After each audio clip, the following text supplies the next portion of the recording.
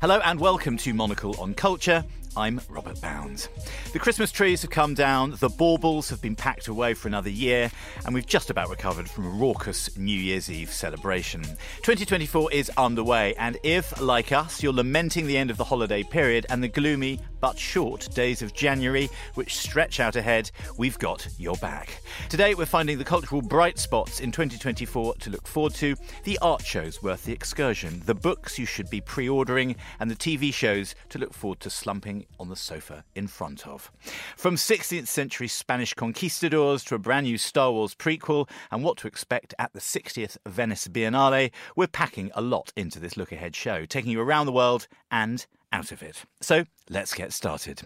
Today I'm joined by the film, TV and culture commentator Ashanti Omkar, the head of content at Listen Gallery, Ossian Ward, and the writer and literary critic Chris Power. It's a powerful threesome. Welcome all to the programme. Lovely to have you here. So we'll get some New Year's Eve out the way. This is coming out, this is the 8th of January, but we're pretending that it took us 7 days to get over our New Year's hangovers. How are we all feeling around the table? Perky. Perky? Okay. Ossian's not to be moved. He's all right. I'm fine. I'm fine. Okay. I'm Shanti, excited. You're Very full excited. of beans. Full of beans. Nice. Well, Chris, actually, we're going to start with you and with books.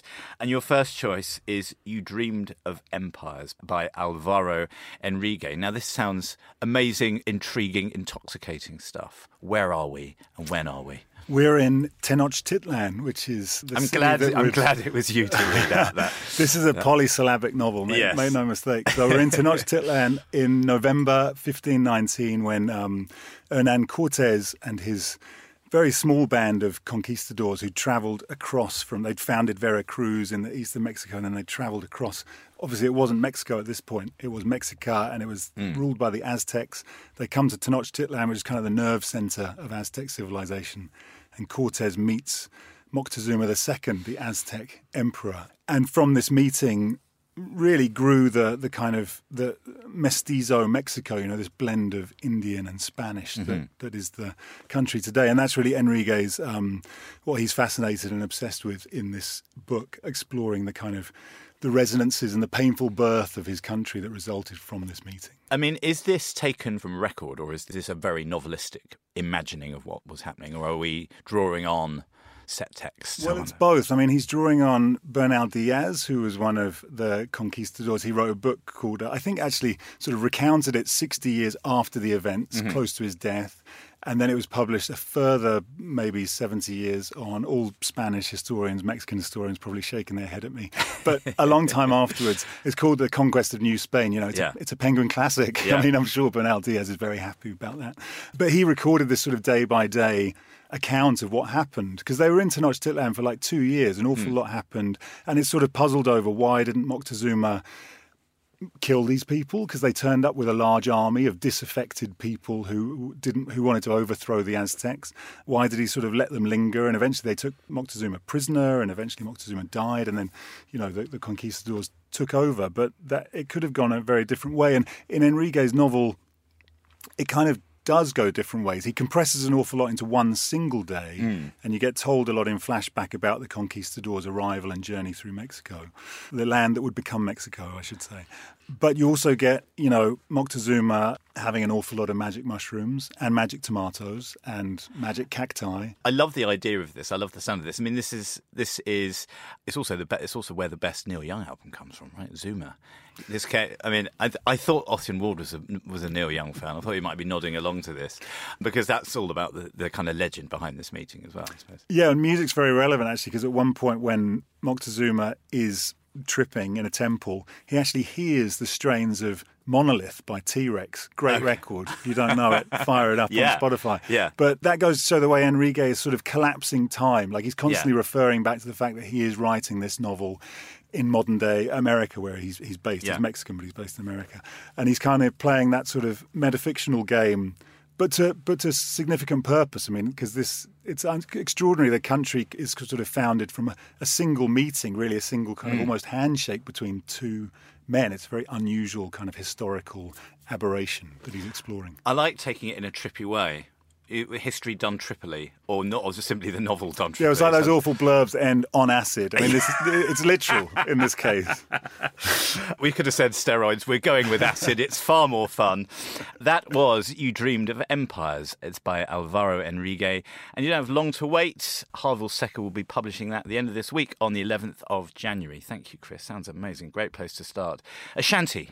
Hello. Lovely to have you on the programme again. Where are we starting on your list? I believe we're starting Up in the Air. Yes, indeed. Masters of the Air, in fact, on Apple TV+. Very exciting show. We've been waiting for this for a long time. It's taken a while for them to get this going. COVID, actor strike, etc., etc. But 26th of January, it's coming out, the day after my birthday. So I am very happy about this. Now, this is book to TV, and it is from a book called America's Bomber Boys Who Fought the Air War Against Nazi Germany. So you can kind of guess who wins. Yeah, I was going to say, I know that there is. We were talking about the embargo Yes. on talking about this show. We do. There are some spoilers we can probably handle. Indeed, Yes. indeed. And this one is particularly epic because we've seen Tom Hanks and Steven Spielberg come together for, Band of Brothers, The Pacific. So this is almost like a trilogy that they're completing together as producers. And this time round, Austin Butler, who was Elvis last year and is now a Master of the Air. He's got quite a kind of young Val Kilmer vibe about him in this. He has. It seems, He I has. think. And his Which is not a bad thing. voice has kind of, it's not as raspy as Elvis anymore in this show. And Ncuti Gatwa, aka our new Doctor Who, who we all kind of watched at Christmas time because that was very exciting. And it's also got some other very interesting cast members like Barry Keoghan, who is really, really popular right now and has won a BAFTA, etc. Can Barry Keoghan do no wrong? Discuss. Maybe it depends what side he's on. Presumably in America's Bomber Boys, isn't it? Yes. Well, I would say he can do no wrong in terms of being an actor because he is just so brilliant. Yeah. And we are seeing in this show the epicness of the fact that, back in the day, you'd read it as a book and you'd imagine it. But now it's come to life. You've got the CGI. You've got the Apple money behind it. So, the budget is there, which I think is a very important aspect of this. And this is quite an old... This seems, from what I've seen, this looks like a pretty old school World War II stirring drama. Is it... Can you discern that it's been taken somewhere else, or is it quite a straight-laced World War II drama? It is. It's dark. It's disturbing when you see what they're literally boys. When they go in, a lot of them are boys, and what they have to go through is scary. And the fact that some of them have done up to 50 missions in that time is again something that is unimaginable in today's times. They look at mental health, which is a very important aspect for anyone, working under the war machine, so to speak. So that was another portion that I thought was important.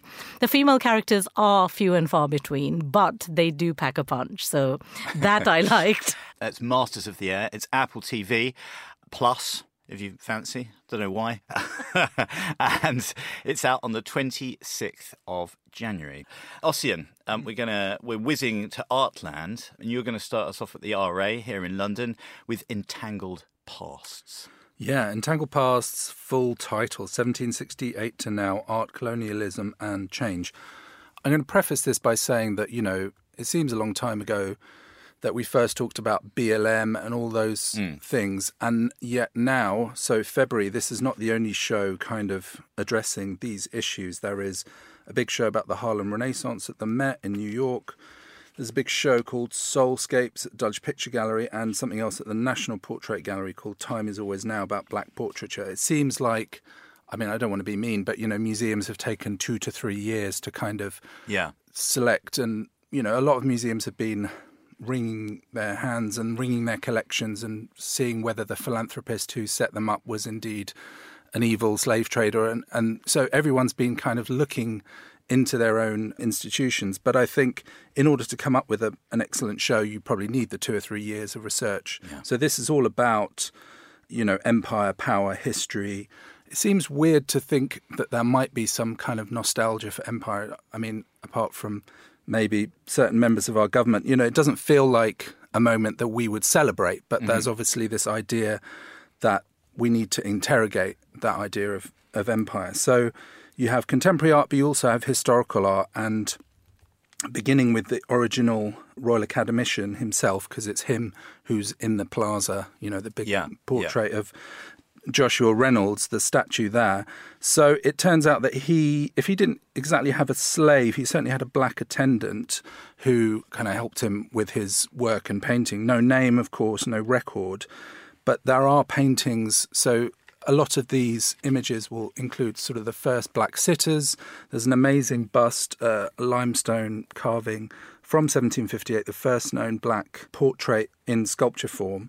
Again, these are kind of undocumented, it's hard to know where it could have been something to do with Cuba or Haiti or Guyana or the Caribbean or, so a lot of it is kind of up to conjecture what was going on with these, And I suppose the sitters. argument around that and the ignorance of who people were is part and parcel of this, right? Portraiture is about celebrating the great and the good, in inverted commas, the size of the studio. Then the lack of documentation of these people, I suppose, speaks quite eloquently to the times and to empire itself. Right? Yeah.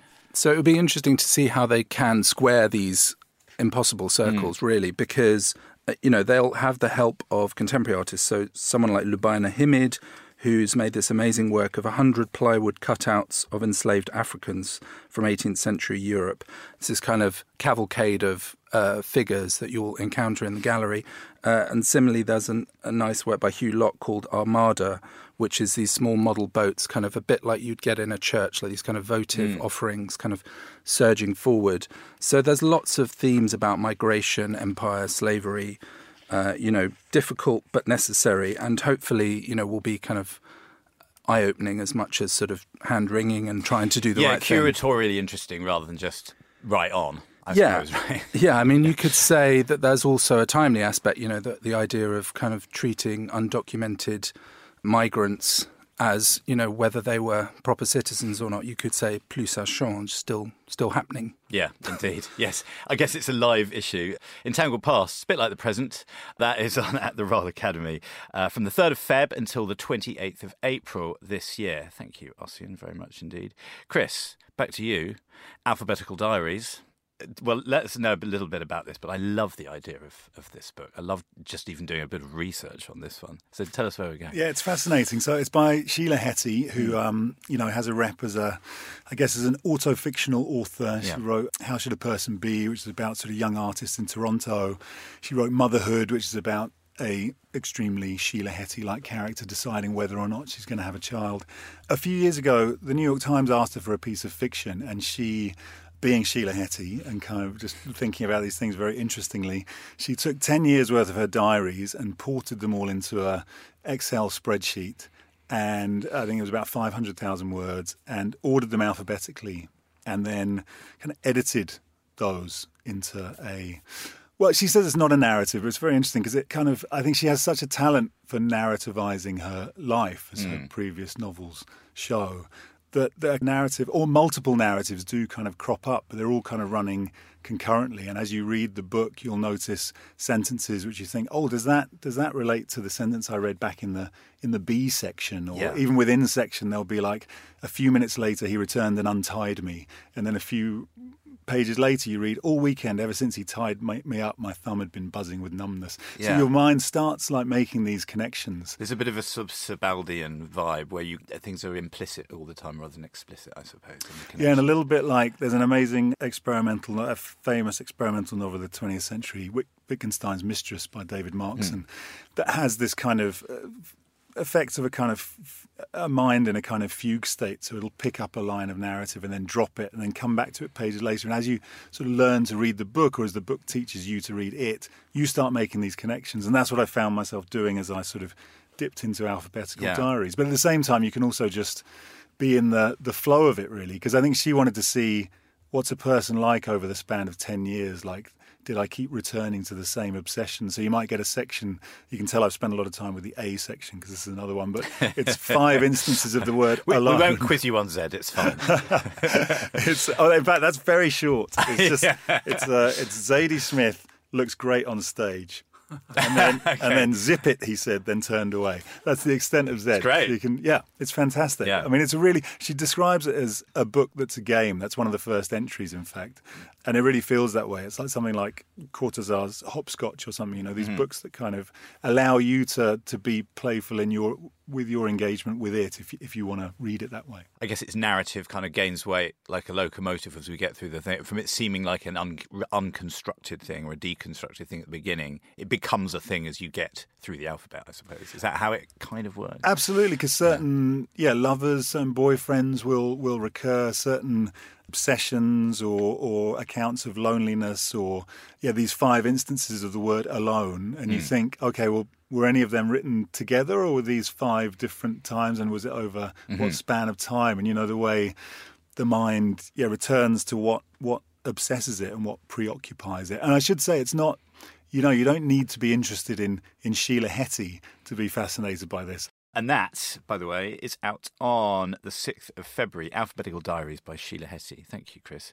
Dense, philosophical, tangential and fascinating stuff. Thank you very much. Ashanti, almost exactly the same is Bridgerton, surely, which is coming back for season 3 on Netflix. It is indeed. I was thinking, we've got a book review just before mine. I've written in my notes, what's the difference? Well... So, yes, where are we? What wheel are they reinventing for Series 3, or are we just trundling down the same exciting track? Well, Julia Quinn has now teamed up since the last Bridgerton season that we saw, season 2, with Shonda Rhimes to actually write a book called Queen Charlotte, giving us the backstory of Golda Roosevelt,'s famous queen, biracial queen, the one that, caused a lot of ruckus when they first introduced her in Bridgerton. Yeah. And this time round, instead of giving us, they are giving us a Bridgerton boys story, love story, but with a Featherington. And if you know all these people from the Ton of the Regency era, you'll be like I hope tabs. My face is kind of making that kind of cocktail party face where I'm kind of going, yes, you are. No, you're right, absolutely. Shaking I'm with and you. nodding I'm inside your head is... I'm with you. No, it's not. Well, and this time round, we are also going to get more of Simone Ashley's character. So in the last season of Bridgerton, it was this will they, won't they love story that took a long time to come to an end. So we kind of wanted to see a bit of that. And with people like Phoebe Denoir now kind of moving away from the series, and the people who made it really famous, Regé-Jean Page, they've all become big actors now in Hollywood. So they are busy, but we've got this new set of people. And Nicola Coughlan, who is just absolutely amazing. We saw her in the Barbie movie most recently, and in Derry Girls, which, won loads of awards along the way. This is her story with Colin Bridgerton, who is played by Luke Newton. So it's going to be an interesting one. Netflix always kind of keep us on edge with this. They don't give us any information. They could drop a trailer anytime. They could drop extra content from behind the scenes anytime. And they could even just drop it on the platform without telling us. So Bridgerton debuted on Netflix in 2020, at the end of Christmas 2020. When does it run? Does it feel like it's still full of beans? Does this feel almost like Netflix's soap opera, this show? Well, I wonder, The Crown obviously The Crown, for example, another Netflix show, has an obvious natural cutoff point. I wonder about something like this, where they're increasing the universe, they're making sort of in-jokes, they're playing around with their own creations. 100%. And they've they renewed it for season 3 and then season 4 at the same time. So we know we're getting a lot of the Bridgerton story. And the whole idea is the Bridgerton children, they are named, alphabetically. So we have quite a few to go through and lots of love stories to come out of this. So far, so Sheila Heti. Yeah. You might say. Yes. You've got the ABCs of Bridgerton here as well. Bridgerton comes back this year on Netflix. Thank you, Ashanti. Ossian, should we go to Venice? Let's do it. Looking forward to it. Yeah. What's your big British pavilion news? Yeah, obviously Venice comes around every 2 years and it's hard to exactly say what's going to be in it. The main show, the curator is Adriano Pedrosa. So I think he's the first South American, first Latin American to take charge of the biennial, which seems crazy, but there you have it. And so that will mean that the main show, I would hope, has a big Latin American focus, which would again be a first for them. But yeah, I'm going to focus on the British Pavilion because it is John Okomfora, who works with us at Listen Gallery and is an amazing filmmaker. Obviously, part of the Black Audio Film Collective back in the sort of late 70s, early 80s, and now solo, but still with the same crew of people working on his films. And they're epic multi-screen installations with incredible sound and incredible visuals and sort of poetic and philosophical and everything. And difficult to say exactly what he'll be doing. He's sort of tentatively titled the piece 9 Cantos. So songs and the sonic will play a big part. So kind of, I'm imagining very immersive, possibly more than one. So the British Pavilion, if you haven't been, is this kind of weird neoclassical thing at the top of the Giardini, like the most British overblown statement of architecture you could imagine. It was technically based on a sort of tea house, wasn't it? But it's like it's a grand. Palladian It's massive. very grand. Yeah, I mean, you know. And then you have the kind of the German pavilion next door, which is kind of very stark and very modern, kind of real reaction to post-war. And then you have the Canadian pavilion, which is like a cool wooden hut. You know, they all have their own architectural foibles. Yeah. I mean, the Finnish one is literally a wooden hut. But so the British one kind of stands at the top of this. It might be a sauna. It could be, and there's definitely... Make sure you take your towel. Not much more room for anything in there than that. So the British Pavilion is a big challenge. It's also a big honour. So John O'Confer has obviously been around a long time. Again, you could say it's about time, you know, a man of his stature. It's who knows how the biennial kind of selection process happens. You know, it could be that you're sort of hot in the moment or an artist of great note. It's quite difficult to know. But, you know, it's a great honour for him to be able to do this pavilion. So it'll be interesting to see how he tackles it. And also this kind of, it's not just one space. You kind of go into this grand Palladian neoclassical job and then you've got a big space, but there are these weird wings on either sides and a backspace. So I think there's going to be, you know, more than one work. Let's say these 9 songs, 9 cantos scattered around the building. Beautiful. Thank you, Ossian. That is the Venice Biennale, the British Pavilion particularly, and representing the UK is John O'Confer. Ossian, thank you very much for that. Chris, back to you for your final book. I love Lauren Euler. This is going to be good. Published by Virago as well. This is all about being a critic. Yeah, this is great. This is so Lauren Euler, American Berlin-based critic. She's broken the London Review of Books website twice with her kind of takedown reviews. But she's not just the kind of not in a Kardashian sense, in a having a go at someone else. Absolutely, yes, absolutely. But not just a bother boy. She's a great thinker and a very funny writer. And I guess she's kind of widening out. These aren't, you know, republished pieces. These are all new essays written specifically for this book. She's also written a novel, Fake Accounts. I don't know if you've read it, but she wrote a great article for Harper's about going on a goop cruise. Wow. And it's and sort of knowingly trod on the sort of David Foster Wallace territory. She loves David Foster Wallace. Now, he obviously famously wrote a supposedly fun thing that I'll never do again, his essay about being on a cruise ship. So she's sort of widening out into a kind of a cultural critic, I suppose, which is really exciting to watch and ride alongside. And in this book, there is a lot about criticism. There's also a lot about gossip and Gawker and Goodreads. And I'm not doing the Sheila Heti thing I'm not doing it alphabetically, but also You'll fiction. Get on to H soon. I will, yeah. Don't ask me about Z in this one. But criticism and what she loves about Berlin.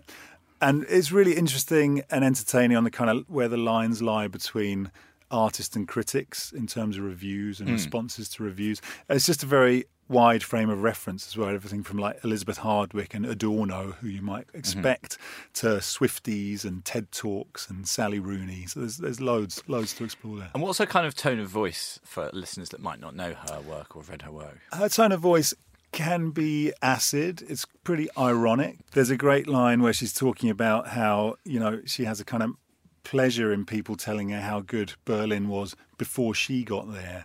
Because she writes, like most people of my generation. They said that to Bismarck, for God's sake. Yeah. Well, she cites some graffiti where it's like, tourists out except me. She writes, like most people of my generation, I'm a masochist, and in general, I hate my life. She has this sort of like downbeat tone. Yet, when she is, you know, expressing her opinions, there's a great piece on criticism where she ends.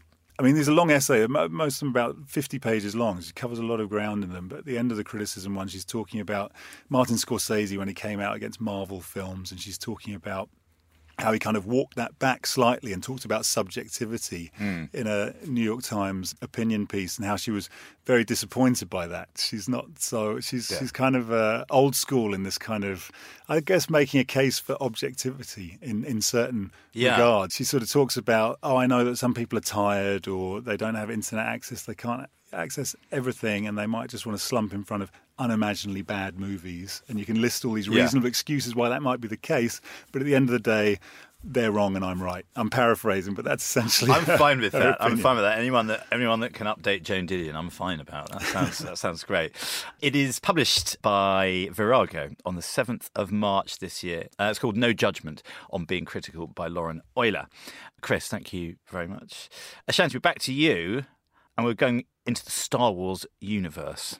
Yes, we are. With what? With The Acolyte. This one was teased heavily at the Star Wars celebration that happened in London at Excel a few months ago. I had my Stormtrooper outfit on, but no one invited me. Oh, no. Just walking up and down my street like an idiot. Oh, gosh. So anyway, you should have just turned up at the Excel Centre, because there were thousands of people dressed like that. And outside, they had quite a little Jedi experience. So lightsabers, fights, all of these things part of the Star Wars universe.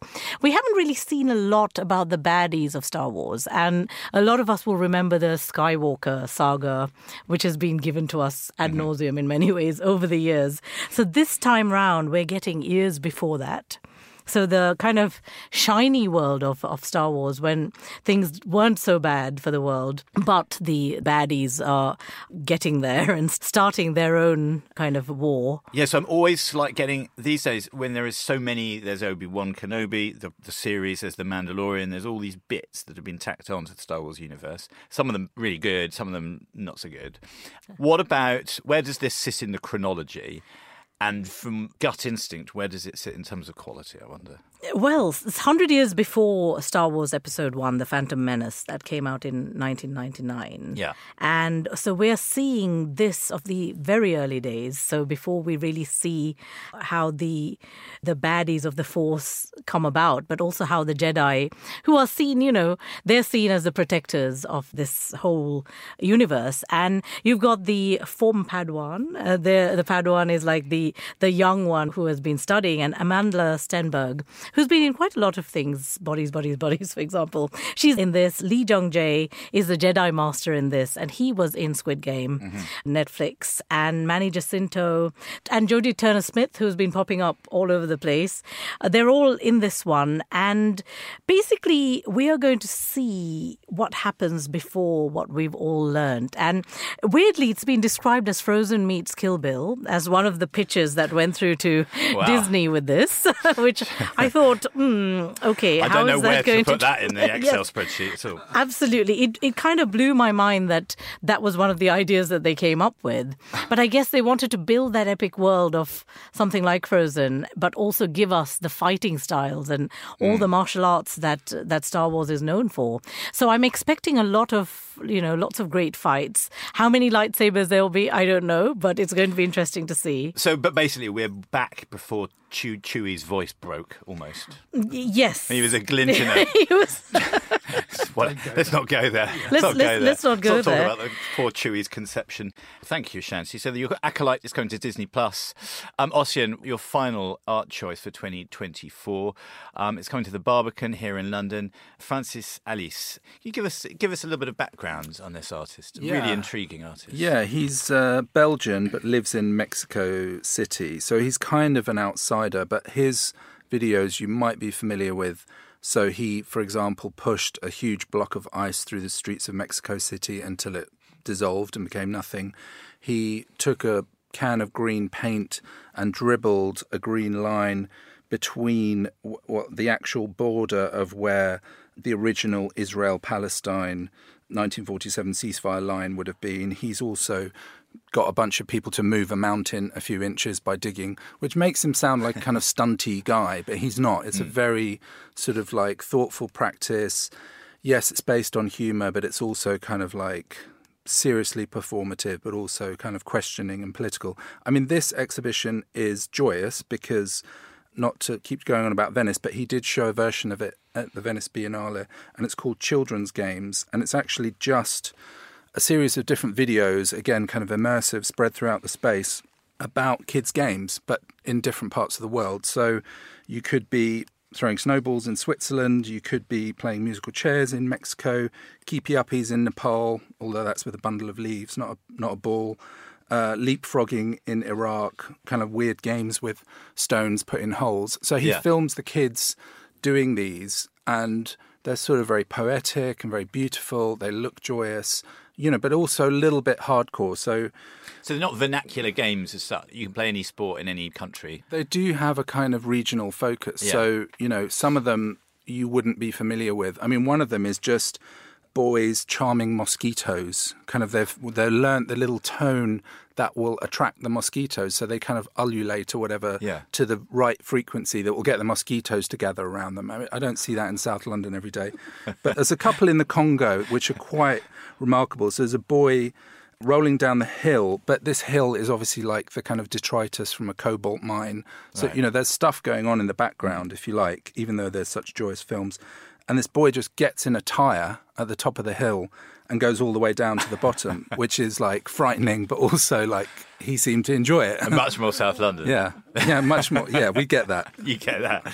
So this is a sort of broadening out of his Venice show. This isn't. This is a sort of similar thing, or it's an expansion on that thing. They say there's more to it. So maybe he's added some. There's some great games which are kind of like physical versions of like gaming. So there's kids running around shooting each other in a kind of cowboy and western way. But there must be some new elements to it, some new games, and you could look at it as kind of exploitative. Why are these kids doing this? But it's done with such kind of love, you can tell, and also maybe that a little bit of creepiness adds to the vibe. These kind of some of these games are weird and violent and have kids' games are weird and violent often, right? So it's not as they should be. Yeah, rolling down a hill in a tyre. Brilliant.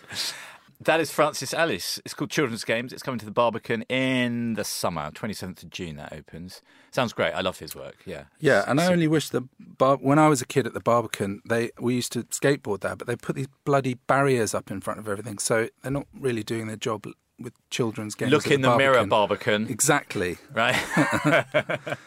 Thanks, everybody. I really loved all your choices. Fascinating.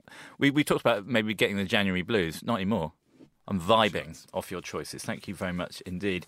That is it for this week. My thanks to Ossian Ward, Ashanti Omkar and Chris Power. Monocle on Culture is produced by Sophie Monaghan-Coombs and Steph Chungu, and Steph also edits the show. We will be back at the same time next week, but until then, from me, Robert Bounds, thank you for tuning in.